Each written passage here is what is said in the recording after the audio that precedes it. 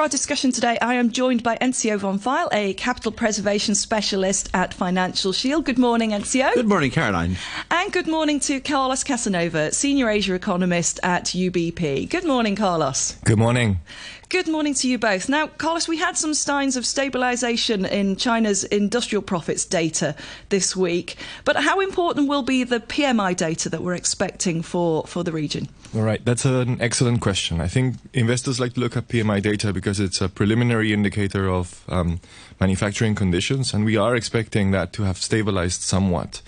But in terms of what the PMI entails for profits, it's interesting to look at the price of factory goods. So there's a output price component in the PMI number, and that is very strongly correlated with PPI prices that then translate into an increase in industrial profit. So hopefully what we will see is a mild recovery over the board for the manufacturing PMI, in line with what we have been seeing in August with more stimulus, more credit. But then this specific component should have rebounded more strongly, pointing to at least light at the end of the tunnel when it comes to industrial profits for manufacturing companies in China, because they have improved, but as you mentioned, they're still very negative year to date. Now, you mentioned stimulus there. What kind of form might that be taking? There are two key balance sheets that we haven't seen the government deploy yet. PBOC's balance sheet, so we do expect that in the fourth quarter of this year they will do balance sheet expansion. Central government balance sheet is another one. I think they're withholding some firepower to see what happens with U.S. yields remaining higher for longer, and the housing sector in China. But that is another tool that we think they will deploy. And the last one is further monetary policy stimulus. So we are expecting one more rate cut and at least 50 points in additional reserve requirement ratio cuts in the fourth quarter of this year. So hopefully that should sustain that recovery that we are starting to see. Enzio, do you agree with that? Yeah, I mean, I get back to my very basic point that I think that's, and I'm sure that Carlos would agree, that as long as the government keeps on making the market serve its own ends, I think you're going to find a lot of private sector participation very, very hesitant, very reticent, because people don't quite know what they're getting into when they invest in China. So the private sector actually accounts for about 80% of all employment, roughly, and about, say, the same thing with investment. And those are very important, very hefty numbers. So unless the government decides that it wants to let the private sector get on with its job of creating jobs, I think any stimulus, in my mind, is going to be very much tinkering at the edges. Okay, let's move on to relations with the US. Now, Enzio, you suggested that you don't think China is decoupling. We keep hearing a lot about decoupling, but where do you stand on it then? Well, China is recoupling by going into Southeast Asia, and Carlos and I were discussing this just before the show here, that the direct investment flows of China, and Carlos should really do this for us, into Southeast Asia have been quite strong because they have to follow where the American companies and the European companies are going. So I think I'm always a little bit reticent with this either-or thinking. I'm much more of an and guy, and I think you've got less investment in China and more Chinese investment into Southeast Asia. And I think that's going to give the markets there quite a good boost and be a strong buy on the Southeast Asian markets for investors. Carlos, anything you'd like to add there that Enzio didn't add? Yeah, I absolutely agree. I think the right way to think about it is, there's a global vested interest that includes China and the US in building resilience across supply chains. A lot of those supply chains concentrated in China during COVID, and what we are seeing now is an unraveling of that. So, of course, FDI into China is very negative, and FDI into ASEAN countries is very positive. And although, Western Hemisphere players like the US and Japan are still the main investors in terms of stocks in the region, when you look at flows, over 50% of the flows into ASEAN in terms of foreign direct investment are coming from China. So what we are seeing here is more of a de-risking strategy rather than a complete decoupling, and China will still play a role further upstream. Carolyn, I think there's one other point that I just want to make to add to this, that when companies invest in China, yes, it is to export to America, but the key reason, and based on my research of decades ago, is that they were really going into China to tap the Chinese market itself, to sell cars in China, to sell Coke in China. And so one must not lose sight of that. What the Chinese are doing by going into Southeast Asia is to help on the export side of the equation. But I don't think that the foreign direct investment flows, but Carlos can please correct me, into China are totally going to dry up on the longer term, because that market is still a huge market of many, many billions of consumers. So looking at the relationship between China and the US, where would you say the real action there is? Well, having been in this game for about 15 years myself, from the 80s and early 90s, I was always backstage. That's where the selling is. The yelling is going on front stage and the selling is going backstage. The selling, what I mean by that, is the doing of deals, the actual quite hard-nosed commercial talking about how we can solve problems. So you get this, of course, in the election year run-up, all of these people yelling on the front stage how bad China is. Nobody would get anywhere by saying that China is good in America. Probably also the same in China versus America. But backstage, I think that there are probably some fairly decent discussions going on in the selling bit of the equation. Carlos, your thoughts there? I think that we are entering a phase where potentially bilateral relations might improve somewhat. It's always ahead of the election that you have a slight thaw. The risk for me is that depending on who wins the election, first year is always domestically oriented, and second year they pivot towards the external sector. So the question for investors is, what will the key sort of target be during the second year of the next administration? And I believe that probably they will look at China's role in exports of dual technology to Russia, for example, and sort of which types of companies are involved there. I think that is kind of where things are heading, more so than on the, of course, banning investment into Chinese tech companies by U.S. economic agents. That is something that is already underway.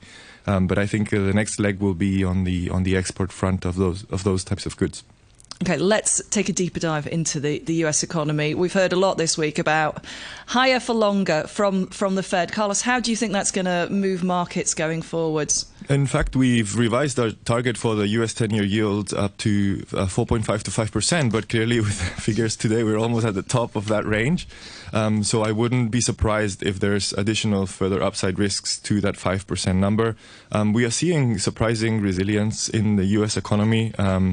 And of course, the Fed is no longer expecting a soft landing scenario next year. A dot plot has been revised, meaning that there will be fewer rate cuts next year, if there will be rate cuts at all, may I say. And so that is inevitably going to push the 10-year yield up more.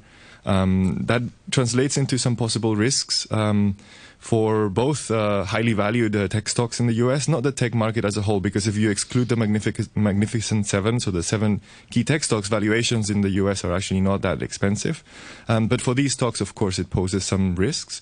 And whenever you have US yields rising, you have outflows from emerging markets, including Asia. So we are sort of gearing up to another bumpy 6 months or so ahead of us in case yields do keep creeping up on the back of strong economic activity in the US. Enzio, what are your thoughts on the Fed's fight against inflation? Well, it's a little bit like they're trying to repair a car using knitting needles.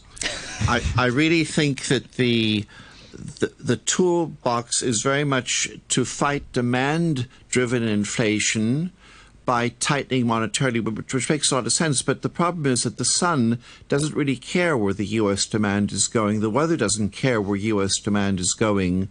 And so to fight structural inflation forces like the weather, aka food shortages, OPEC oil politics, by using interest rates in America is totally ineffectual. I may as well be speaking Swazi with Carlos, and he can answer me in Spanish. We just wouldn't communicate at all. And so I think that's a key problem. The other one is they have not publicized enough that the tightening in America actually only began some months earlier this year, in my mind. I think that's when they began, please correct me, Carlos, but that's how I understood the data, that's since then they've been actually shrinking the balance sheet. And so I think that you're going to find the tightening going on, the actual physical tightening of money, the excess demand for money in the context of our economic bloc. I think that's going to go on for quite some time. And the market is basically just having to accept reality that rates are higher for longer, money's going to be tighter for longer, and that's not a pretty market story. Coming closer to home, in the currencies news there today, the yen is very, very close to that psychologically important 150 to the dollar mark. Carlos, do you think intervention is likely, and how hard is this hurting or impacting the country's economy? All right. So in a nutshell, Bank of Japan, they do not wish to move on monetary policy if they have the choice. Remember that the cost of debt service in Japan, government debt service that is approximately 5% of GDP. And with every percentage increase in 10-year yields, that cost goes up 0.25 percentage point. So they have a vested interest in continuing to monetize Ministry of Finance debt, and of course the ranks of BOJ are then packed with ex-Ministry of Finance guys. So the Bank of Japan's end game is to continue to deliver ultra-accommodative monetary policy. However, the Bank of Japan is very concerned about cyclical short-term pressures that might nudge it into changing yield curve control. And that is, I think, what we are seeing, and that's what's pushing the yen towards 150. We expect intervention at levels around 152. And of course, if you have a combination of, higher rates for longer in the US, pushing US dollar up, putting depreciatory pressures on the Japanese currency, and of course, this whole energy dimension potentially leading to higher cost put inflation in Japan in the fourth quarter. Those conditions entail that Bank of Japan might have no choice but to move on yield curve control in December, but that doesn't mean that this time is different. That only means Bank of Japan is reacting to short-term cyclical pressures. Enzio, anything to add? Not really. I think that it's going to be very much the higher rates just making the dollar more attractive. It's as simple as that. And I think, I don't know, Carlos, what's your house view on the renminbi? Where do you think it's headed? Because that's important for our readers, our listeners. Of course, this US dollar view is impacting everyone in Asia. Yeah. Japan is, in fact, the worst performer with minus 11% year to date. Renminbi is only minus 5%, so it's a bit of a dichotomy. Relative to the US dollar, renminbi has depreciated, but relative to the other currencies in the basket, it's too strong.